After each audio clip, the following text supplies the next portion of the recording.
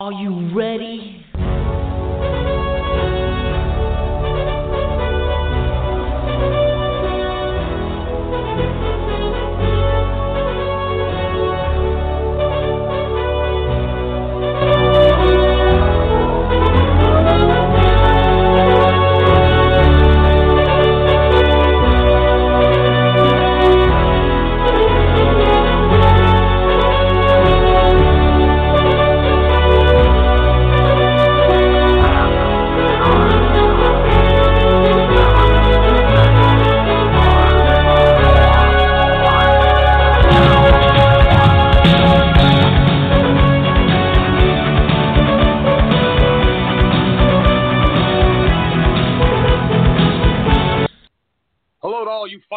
Out there, and welcome to another edition of the Ultimate Fight Show. I'm your host, LC, and with me as always is the Braggman, Chris Bragg. How you doing out there in South Carolina? Well, we seem to have lost the Bragg. Anyways, we got a big show planned for you tonight. Here comes the Braggman right here. Back in queue, here's the Braggman. How you doing out there? You dropped a call? I must have, man. I'm doing okay, as well as I can be, traveling down I-26 in South Carolina at 5:30 on a Friday afternoon. So if I drop a bomb or something, you'll understand why. Absolutely. We already covered for you on the last one. Yeah, this weather's been kind of interesting. I woke up this morning at 7 and we had about 2 inches of snow. And it was snowing. My wife went to work on the east side. They had a half a foot, and now it's like 59 and sunny with no snow on the ground, all in like less than 12 hours. It's crazy. Yeah, our days would have been very beautiful the last 2 days, except for 30-plus mile-per-hour winds. So it was wreaking havoc on us, especially as we were outside working. It was not pretty. Face is a little bit windburned, but it's okay. We got the job done. Speaking of getting the job done, Daniel Cormier barely got the job done at the weigh-in. We'll tell you more about that as we preview UFC 210 from Buffalo from the KeyBank Center tomorrow night, the rematch. But first, let's get to the particulars. You're listening to the Ultimate Fight Show. If you want to call in, it's 1-657-383-1412. You can find us on Facebook, Twitter, Instagram, and all your social media outlets. Bragg, you want to give them that info? Oh, of course I will. It's Ultimate Fight Show, The Ultimate Fight Show at Facebook and Instagram, and The Ult Fight Show on Twitter. You can follow me personally at The Braggman, and you can follow LC at LC3rd. Yeah, I guess let's just lead in right now without talking about the actual fight. Let's just talk about what happened while everyone was at work today with the weigh-in at UFC 210, Cormier, Rumble, Johnson. Rumble steps on the scale at a ready 203.8 for this of his second interim title shots. Cormier stepped on the scale at 206.2 and was then immediately given the 2 hours to lose the weight to get to 205. Comes back with 2 minutes left, steps on the scale with the towel. It looked like he held the towel or something. That's what some people are claiming, that his weight distribution wasn't even. But nonetheless, he makes the weight at 205 on the dot. Bragg, what should we make of this?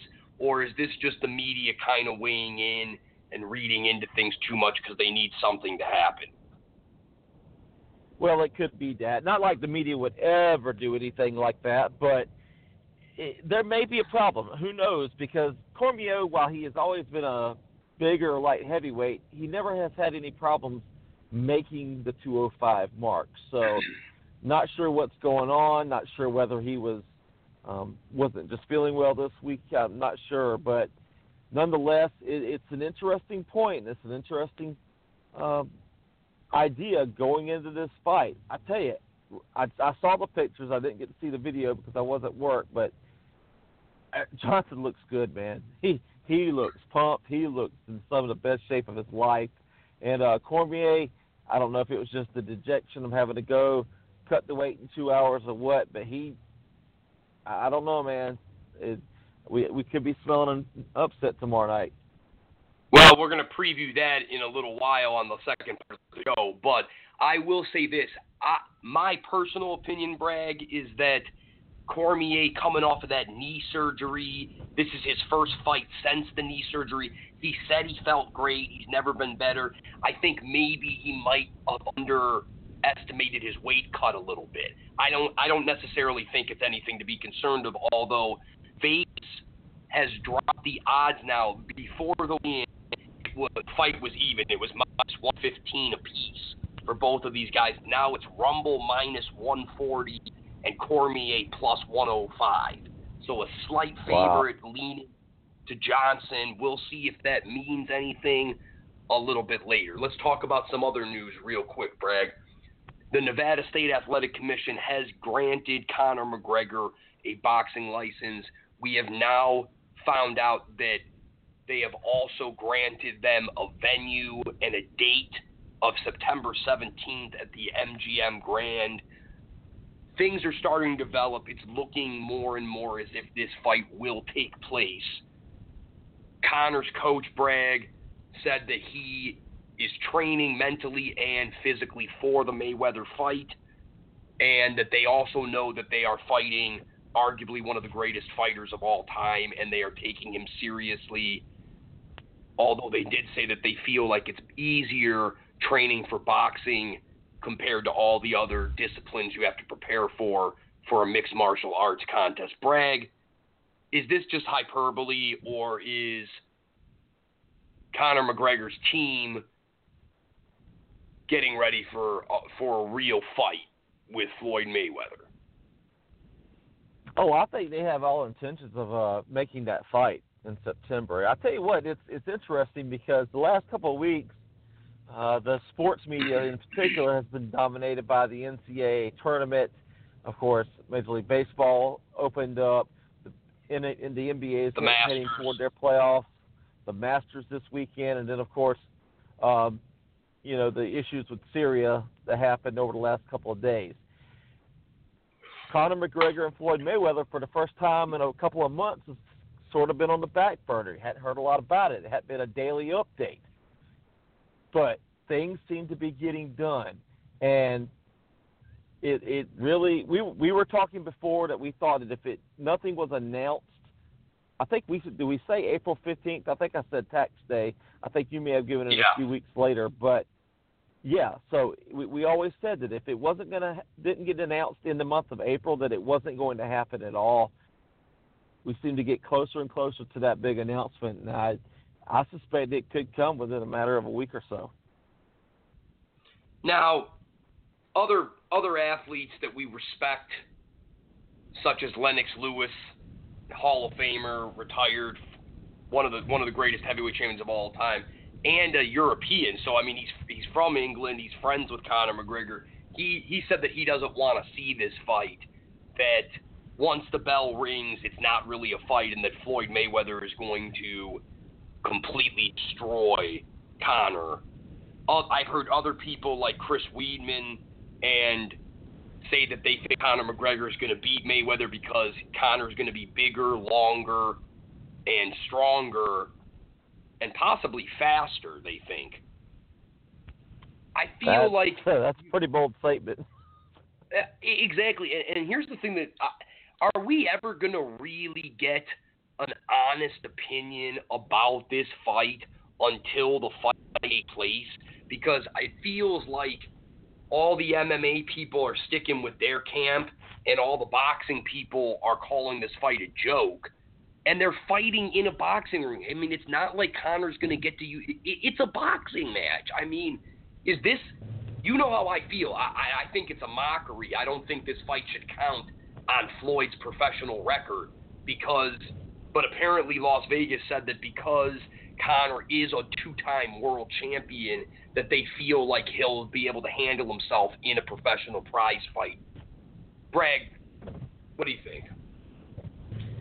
Well, to answer your first question, you will get honest opinions, and that's one thing we ourselves at the Ultimate Fight Show pride ourselves on, is the fact that we give you the most honest opinions on, in the industry. So you're going to get those honest opinions about that fight with us. with that being said, it's I agree. I have no problem with the MMA side rooting for Conor McGregor. It almost feels like it's a way to. This is just in breaking news from Twitter. Dana White just met with Conor McGregor, and Conor McGregor said that after his baby is born, that he wants Dana White to secure the fight with Floyd Mayweather. So that is, I guess now everybody getting on board. Seems like this fight is going to happen. And when is his baby due? In May, I believe his baby due in May. Yes. Well, that the timeline fits pretty well there. September. If they officially announce it in May, that gives you 4 months of pure promotion and pure hype. And you don't even really have to promote. You don't even really have to promote it too, because both of these guys are so global that you really don't need maybe 2 months. As long as this fight is done by June, it will happen in September. Oh yeah, absolutely. It is. Going back to what I was saying, I have no problem with the MMA side rooting for Conor McGregor here. It's gonna. A lot of MMA guys feel like a fight with Conor McGregor and a victory, or even being competitive against a boxer like that, will add some legitimacy, which I don't feel like they need. I don't feel like the MMA world needs that, but because it's two different sports. I mean, we talked about it here, but boxing is a sport in and of itself. Mixed martial arts, although boxing is a part of mixed martial arts, MMA is a sport in and of itself. It's completely different. It's things, and it's going to be interesting to see. You and I both agree, and I think anybody with any sense will say that Floyd Mayweather will and should win that fight without any question. Be that audience that is going to be for Conor McGregor. I'm sure there will be money put down on Conor McGregor somewhere. I'm not sure who the hell would be stupid enough to do that, but with that being said, early odds points put Floyd Mayweather at a 10-1 favorite. Well, if you had a couple of $100 or $1,000 to blow, if you're going to go into the casino and blow it anyway, why the hell not put it on that fight and see what happens? Yeah, that's one way of looking at it. Again, we'll keep you guys updated as more news develops, but it's shaping up as if in the fall, Floyd Mayweather will be back for the first time in 2 years, and it looks like it's going to be against Conor McGregor stepping into the squared circle for the first time at the highest level. Should be interesting, if anything else. All right, Bragg, let's talk real quick about my champion, North Carolina Tar Heels. I had 3 of the 4 Final Four, as we had told everyone on the last show. North Carolina was able to carry the day, and I'm pretty happy about it. And as you should be. It was a great tournament. March Madness is always fun and exciting, and of course, in my neck of the woods, the University of South Carolina Gamecocks was the biggest story throughout the tournament. Made that great run. Have nothing to be ashamed of against Gonzaga, bowing out in the Final Four and the semifinals there. Just a great overall tournament. North Carolina, congratulations to them. Congratulations to you on making those picks. But I will say this, if you weren't paying attention, the Lady Gamecocks won the national championship after UConn lost after, 111 or 114 games in a row that UConn Huskies had won. Yeah, 111. Yeah, it's insane, and but yeah, no, just an overall, just an absolute great NCAA tournament on both sides, the men and women's tournaments. Really enjoyed it, and that's why it's one of the best playoffs in sports. Absolutely, and again, a shout out to the Gamecocks. I used to live in South Carolina in Charleston, so I have a special place in my heart for the Gamecocks as well. So, all right, let's let's move on to talk a little sweet science here at the Ultimate Fight Show.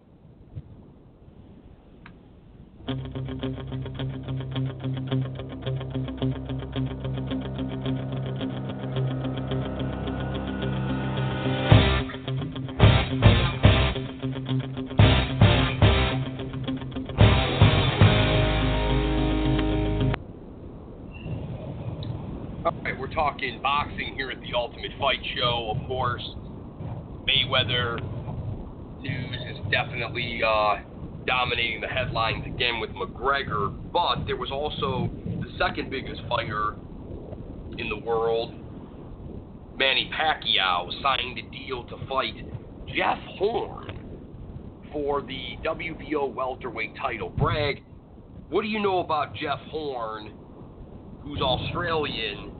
And is this a fight, well, actually, you know what, I'll just tell you about Horn real quick. He's 16-0. He's got 11 knockouts. He's young.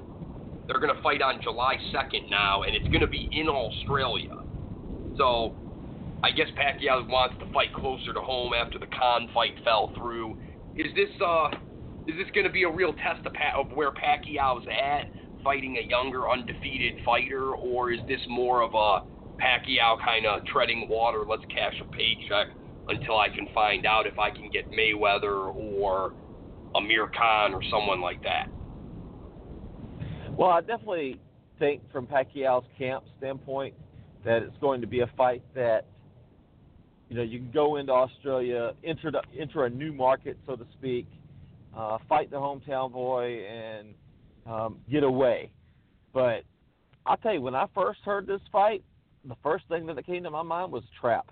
It almost something tells me this might be a trap fight because Horn is a good young fighter, got a lot of talent, and of course he's never fought the talent of someone like Manny Pacquiao.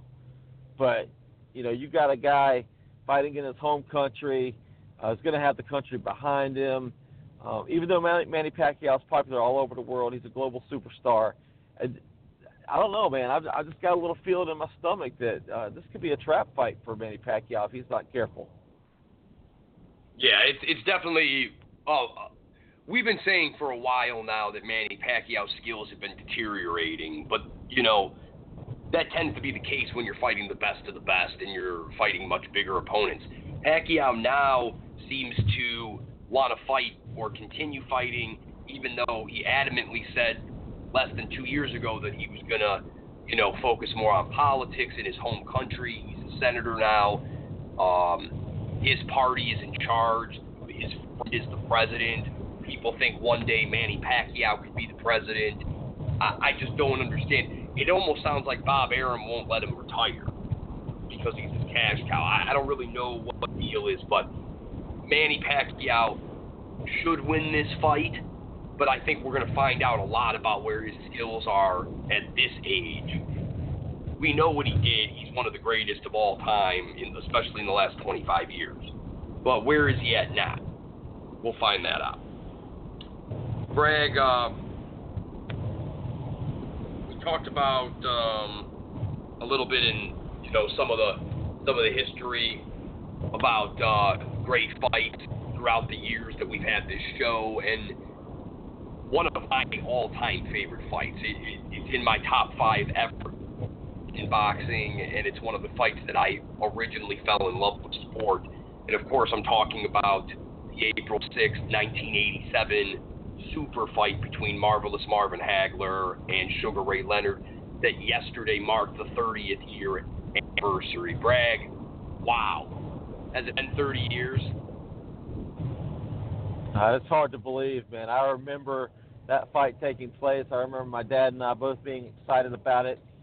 We didn't watch it on pay-per-view live, but a friend of ours did have the capabilities to order that pay-per-view or the closed circuit or however it was being shown. I don't remember, but he recorded it for us. We got to take the next day, avoided the spoilers, and watched it live. It was a pretty cool memory I remember having with my dad and just the excitement. We were both rooting for Sugar Ray pretty hard there, or at least I was.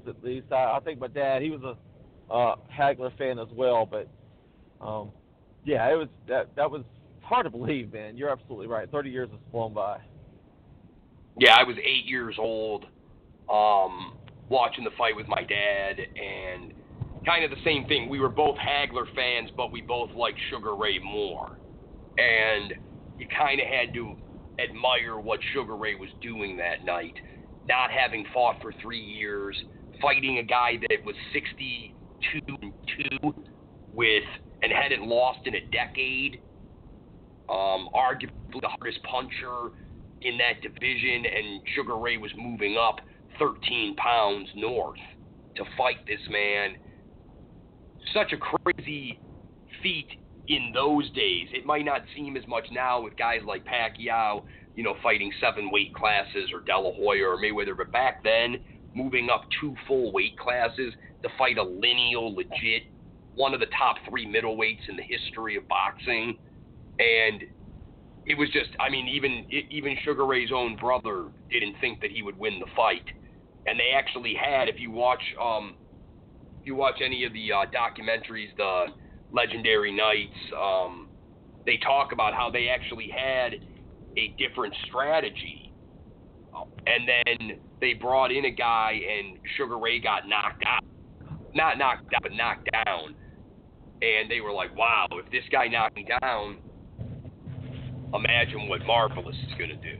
So they kind of changed their whole strategy to more of let's use inches and angles, let's use our speed, let's mess with him and try to, win a close decision. And that's, if you watch that fight, that's something I've never talked about, what I just shared with you there, but over the years, we've had this featured, we've had it up on the website, Facebook, all that stuff, and it's always generated huge controversy, huge applause, and it's just it's one of my favorite fights of all time.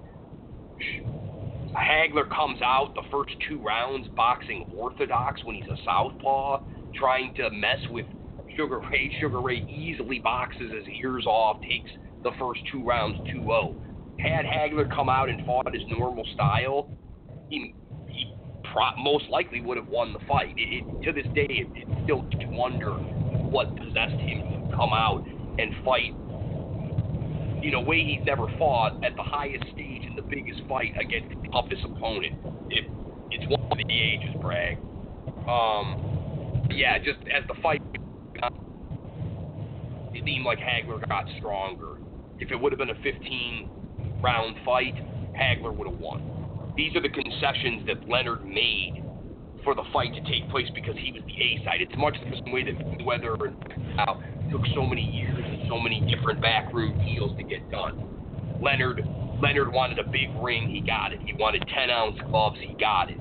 Or no, actually 12-ounce gloves they wore for that fight. He got 12 rounds instead of 15. All these little things. He wore tassels on his shoes so that the judges would see his feet.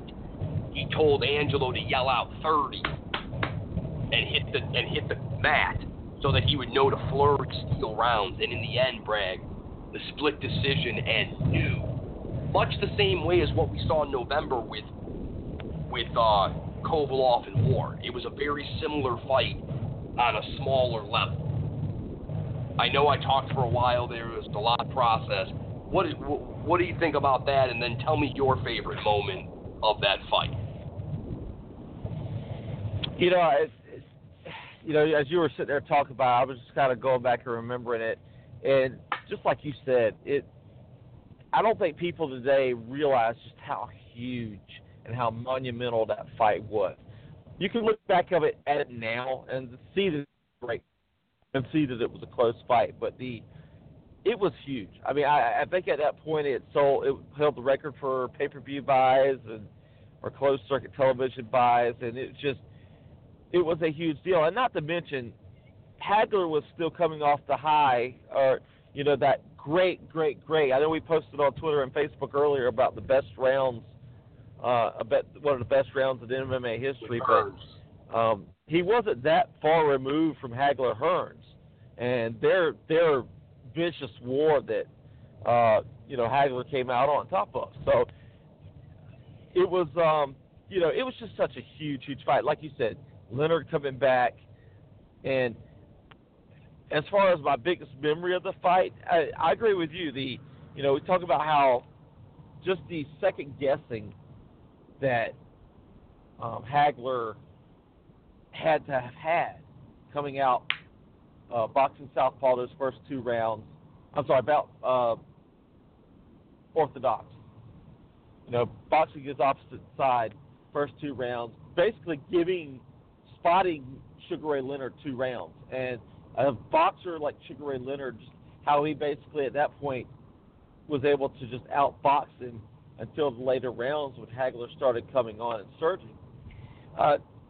It was just an absolute fantastic night for boxing and for boxing fans in general. And it was one of my fights of all time. I know we've talked about it in the past, and I got to say too, just talking about Marvelous Marvin Hagler, was there ever a more fitting nickname than Marvelous? No, I mean, he legally changed his name to Marvelous so that they had to say it because it was one of the ways that he got back for being snubbed by all those promoters early on. I mean, Marvelous Marvin Hagler didn't become champion until the 80s, but he should have been a champion in the late 70s. But because of politics and other things, so that's why he changed his name. The fight is monumental. We put the poll up on Twitter, 50-50 down the middle.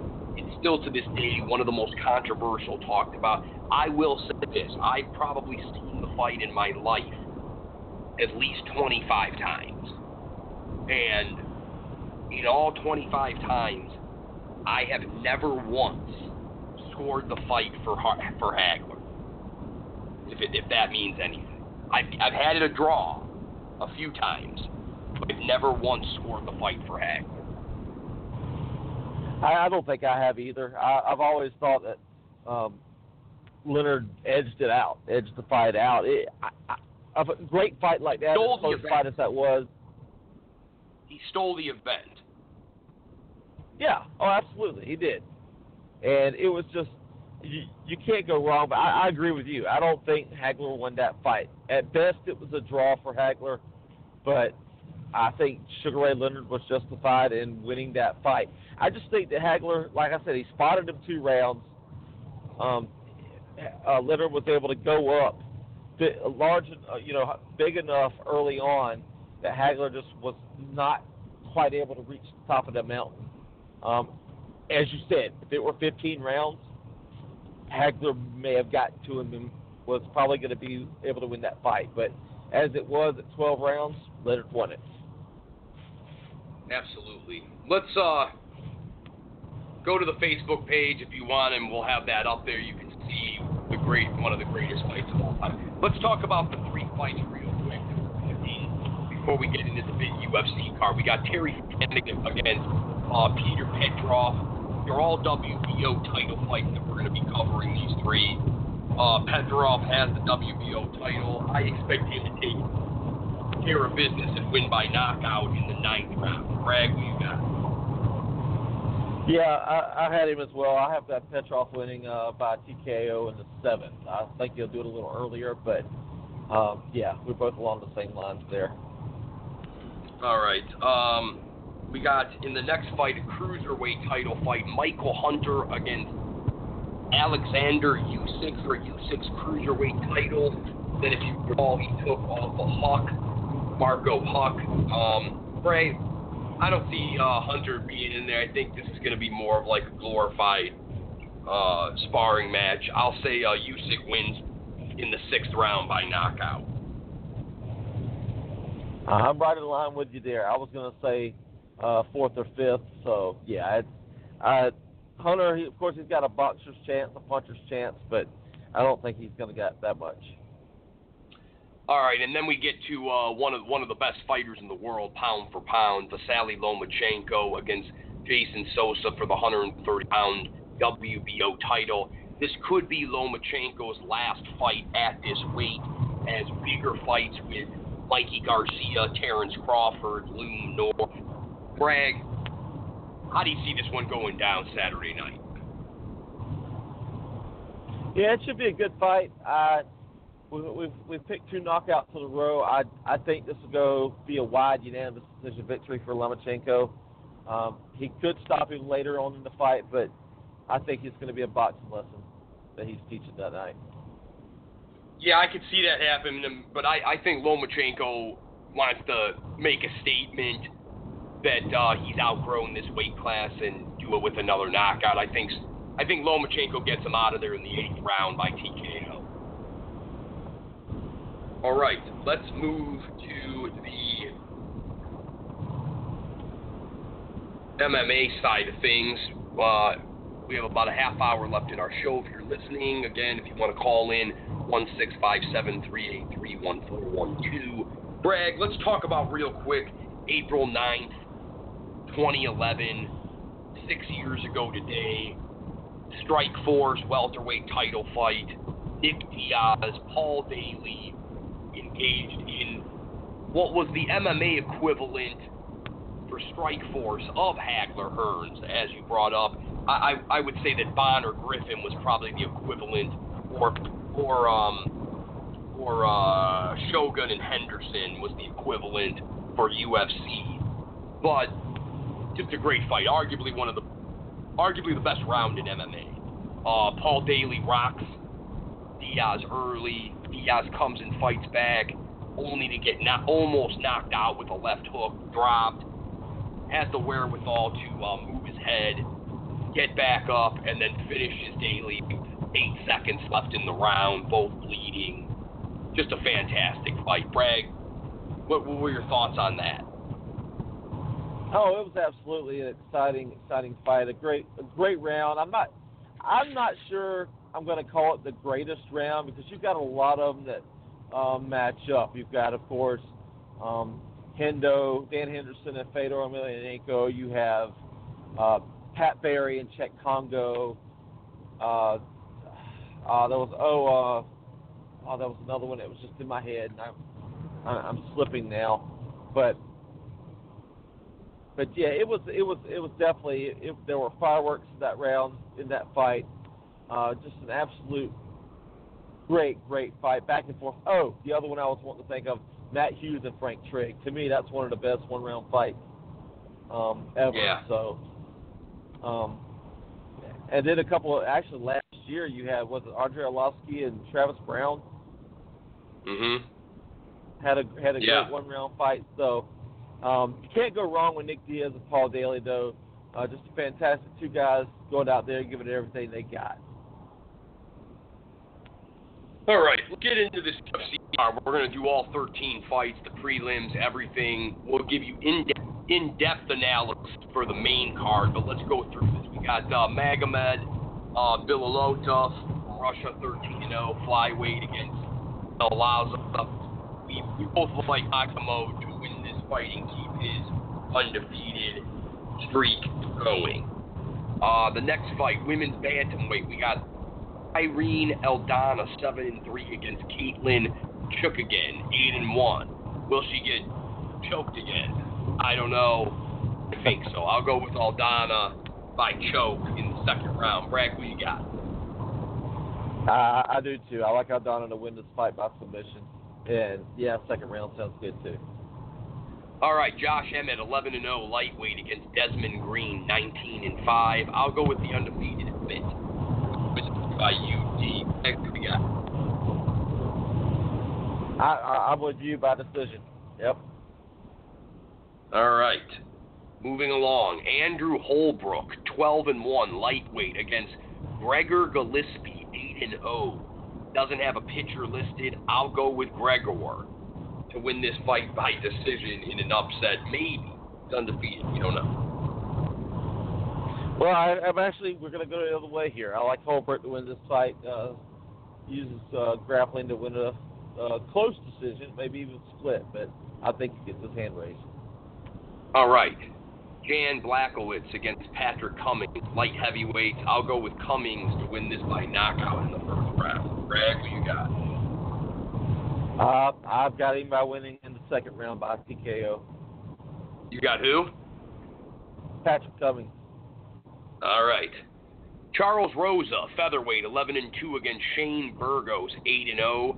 I'll go with Burgos by decision. Bragg, who you got? I'm actually going with Burgos in this fight. I think he was able to put it a victory. All right, Kamara Usman, welterweight, 9-1 against Sean Strickland, 18-1. I'll never bet against a guy named Strickland. It takes me back to back to the future. Strickland, and I'll go with him. Who you got? Once again, Bragg, we lose you. I think I'm going through a little bit of a dead spot here. All right, Strickland or Usman?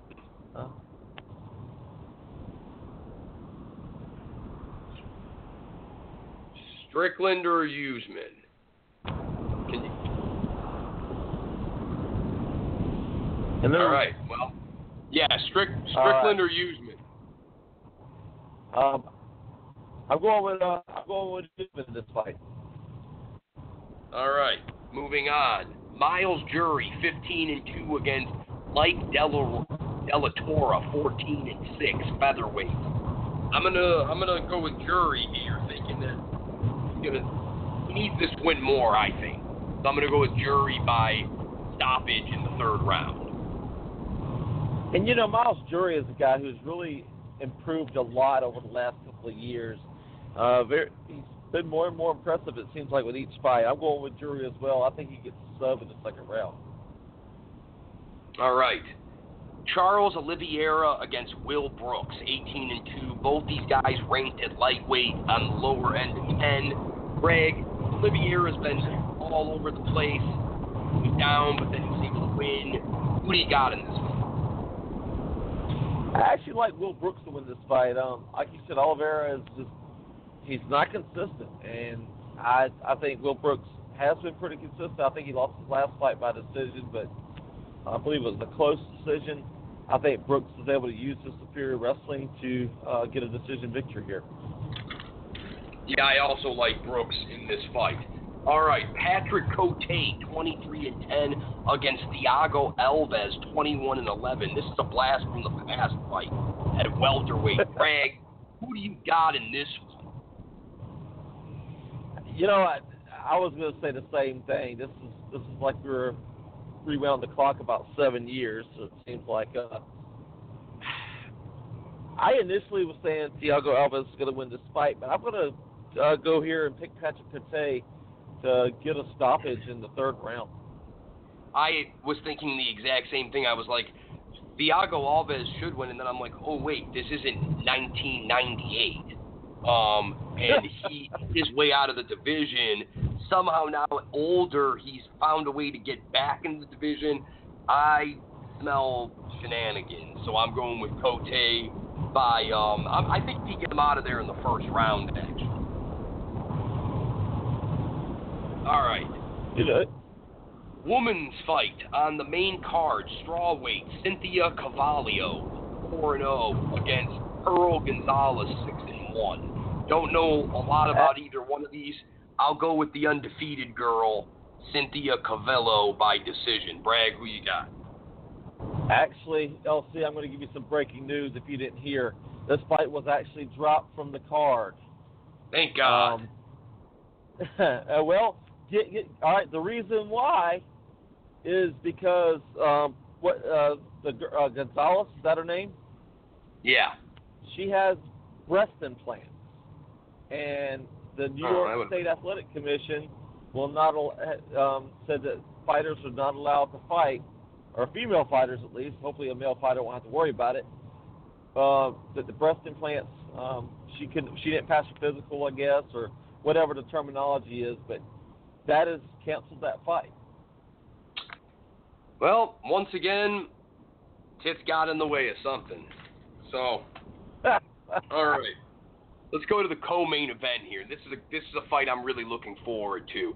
Gegard Mousasi, 41-6. We have him ranked in the top 5 by the Ultimate Fight Show against Chris Weidman, the former champion, 13-2. Coming off back-to-back devastating losses by knockout to Rockhold and Romero.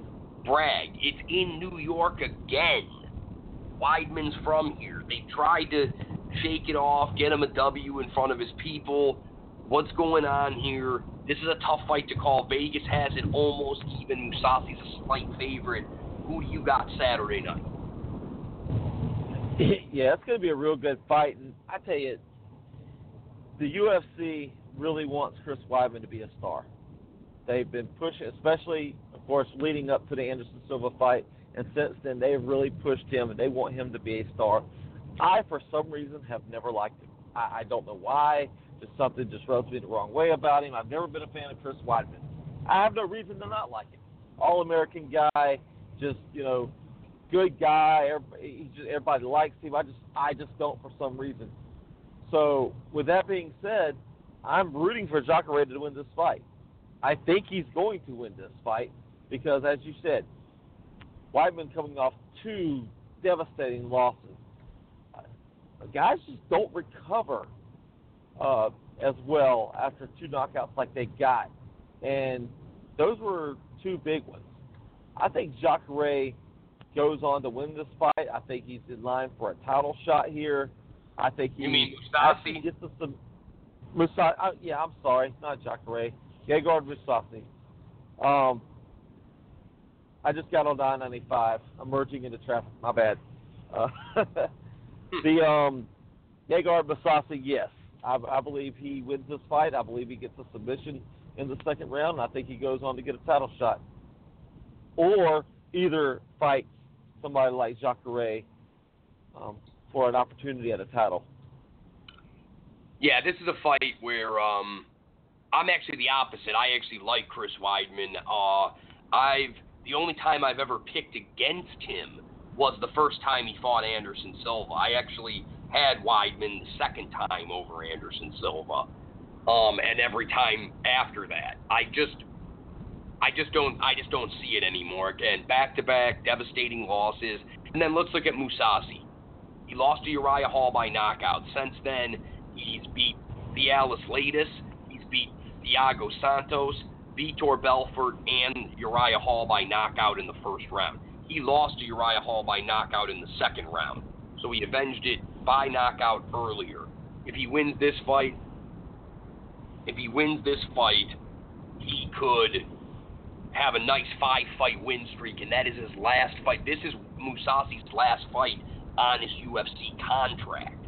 So a win here against Weidman puts him at a great advantage for bargaining for future contracts and fights, which is what he's been very vocal about, Bragg. He said that, he's only making about $100,000 every fight, sometimes only $50,000.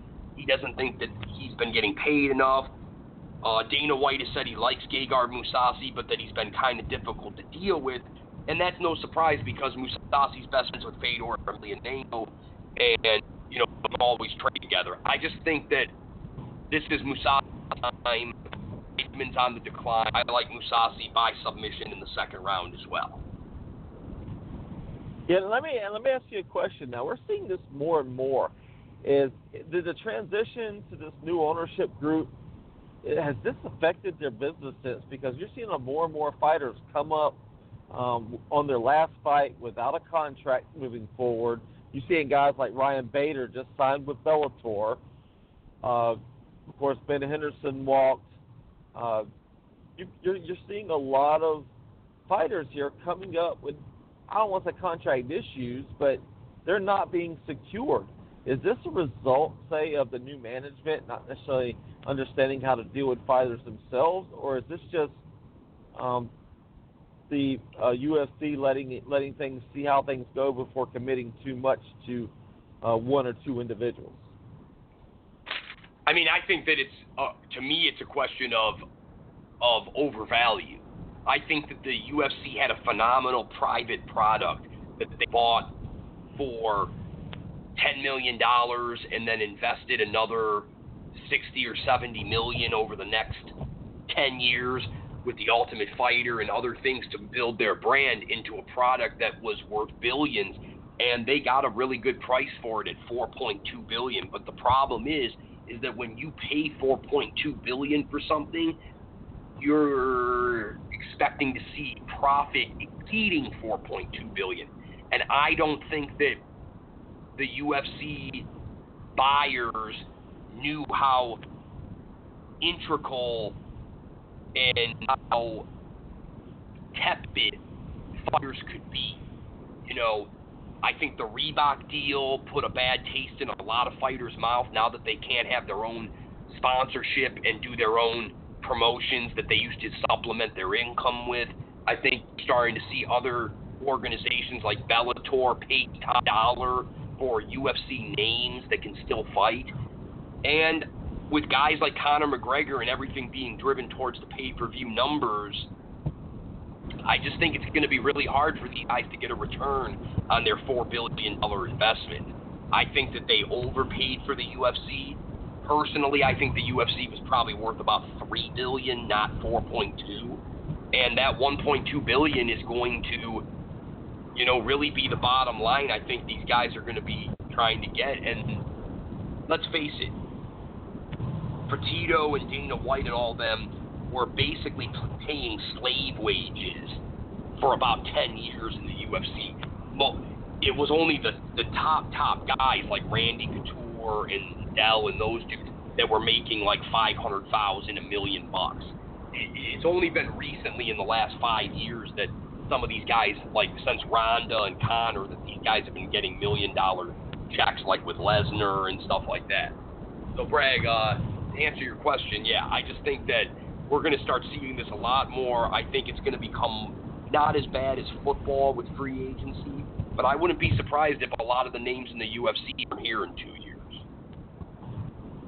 Well, I'll tell you what, one thing that's interesting is I read a report that Viacom, who, of course, owns Spike TV, which is the home of Bellator, I guess they sent out the edict to Scott Coker and to the Bellator officials to go out and sign every major name that's worth signing. So, and they basically gave them an open checkbook to do so.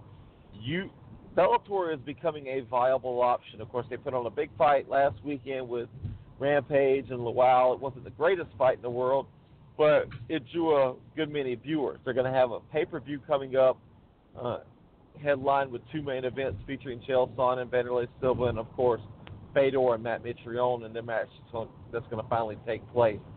Bellator is making a move here, and it's at the right time. So can you imagine Gegard Mousasi winning this fight, winning it decisively, and then walking to Bellator? It's going to happen more and more.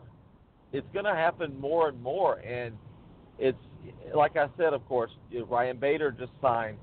I think he's getting a big fight right off the bat with King Mo. So I think he was going to get the winner of Rampage and King Mo. King Mo won that fight. Bader's going to get that fight there. So Bellator's making a move, and I know they've been fairly or unfairly, but some of the criticism has been fair about some of their promotional practices, doing these showcase fights and these crazy fights like Kimbo and Dada 3000 and stuff like that. So they're really making a move, something to watch out for. I think you're going to hear more and more noise out of Bellator over the next few months, especially as they lead up to their pay-per-view. And I think the UFC, I don't want to say they're in trouble, but they're not as secure in as secure of a spot as they once were. And let's not forget too, I think their Fox deal is coming to an end either the end of this year as well.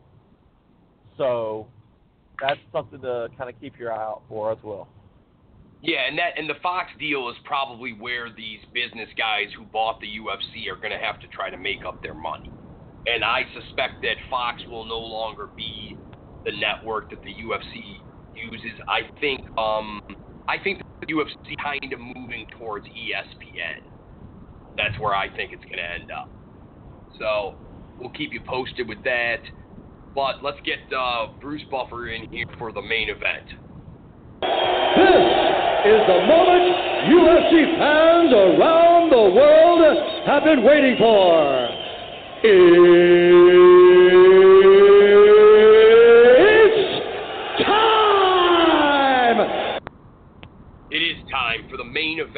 a rematch. It's been the year of rematches, and why should this be any different? Anthony Rumble Johnson ranked number 1 by the UFC with John Jones on the sidelines against the champion who took the belt from an interim point of view, Daniel Cormier, 18-1. Bragg, Rumble looked good. Cormier had to struggle to make weight, but during the lead up to the fight has been his cordial, normal self. Rumble knows he made mistakes, didn't really want to talk about what happened 2.5 years ago or 2 years ago when he was beat and submitted in the 3rd round. Lots changed. Bragg, how do you see it going down Saturday night? We got about 8 minutes left. Yeah, this is a very interesting fight to call because, like you said, 2 years ago, I guess it was now, that they fought before Cormier was able to wear Anthony Johnson down and get a submission for him in the 3rd round. Anthony Johnson's biggest Achilles heel has always been his cardio. It's always been his gas tank. He's got power for days in his hand. If he touches you solidly, you're going down. Cormier, though, he does have a good chin. However, something, like I said, just something didn't seem right with the weigh-ins. He had to struggle. Is that going to be a factor in his mind moving towards tomorrow as he gets rehydrated and as he gets ready to go? It's tough, man. Of course, Cormier, the superior wrestler, he's going to want to grind Anthony Johnson, wear him down again, take him to the mat, and that's where he's going to want to take this fight and win it, similar to how he did with Anderson Silva back in July. I'm back and forth on this fight. Part of me wants to pick Anthony Johnson to knock Daniel Cormier out in the 3rd round or the 2nd round, but I think I'm going to go with Daniel Cormier again. He always seems to get better and better. I'm maybe going against my gut here, but I'm thinking Daniel Cormier is going to use his superior wrestling, and he's going to grind out a decision victory. Cormier is much stronger than he looks. So keep that in mind, too. Anthony Johnson looks like $1 million, always in great physical condition and shape, rather. But that gas tank is just too much of a question mark for me. I think Cormier gets a decision victory over Anthony Johnson. You're saying decision? Yes. All right. I'm going in a different direction here, but maybe the same result. The thing that did it to me is, I went back and watched the first fight. DC's a slow starter. He doesn't come out right out of the gate and is ready to roll. And I think part of that has to do with the injury that he's been put in for a couple of years that's now healed. Second of all, Rumble was able to stun him with a big shot, drop him, but as you said before, this is Daniel Cormier. This is the guy whose best friend is Cain Velasquez, arguably the scariest man on the planet, and he trains with this dude every day, and he also trains with Luke Rockhold, their other buddy. So he's getting hit by big shots from precision strikers, and he keeps going. He's big for light heavyweight, yes, and yeah, he's been doing a lot of stuff in the booth and color commentary and TV. When they did an interview 2 years ago, Rumble took his chair, Daniel took his belt, and was like, all nice, and he's like, yeah, Rumble's kind of a bull. Rumble's like, and Daniel said something that resonated with me, and he goes, that's fine, I do my bullying in the cage. And that's exactly what happened Saturday night. You know that I always go with the striker over the wrestler, but DC's a different kind of wrestler.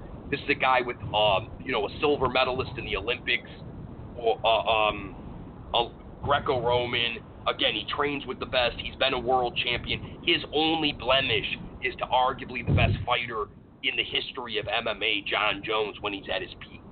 I don't see Rumble as that peak.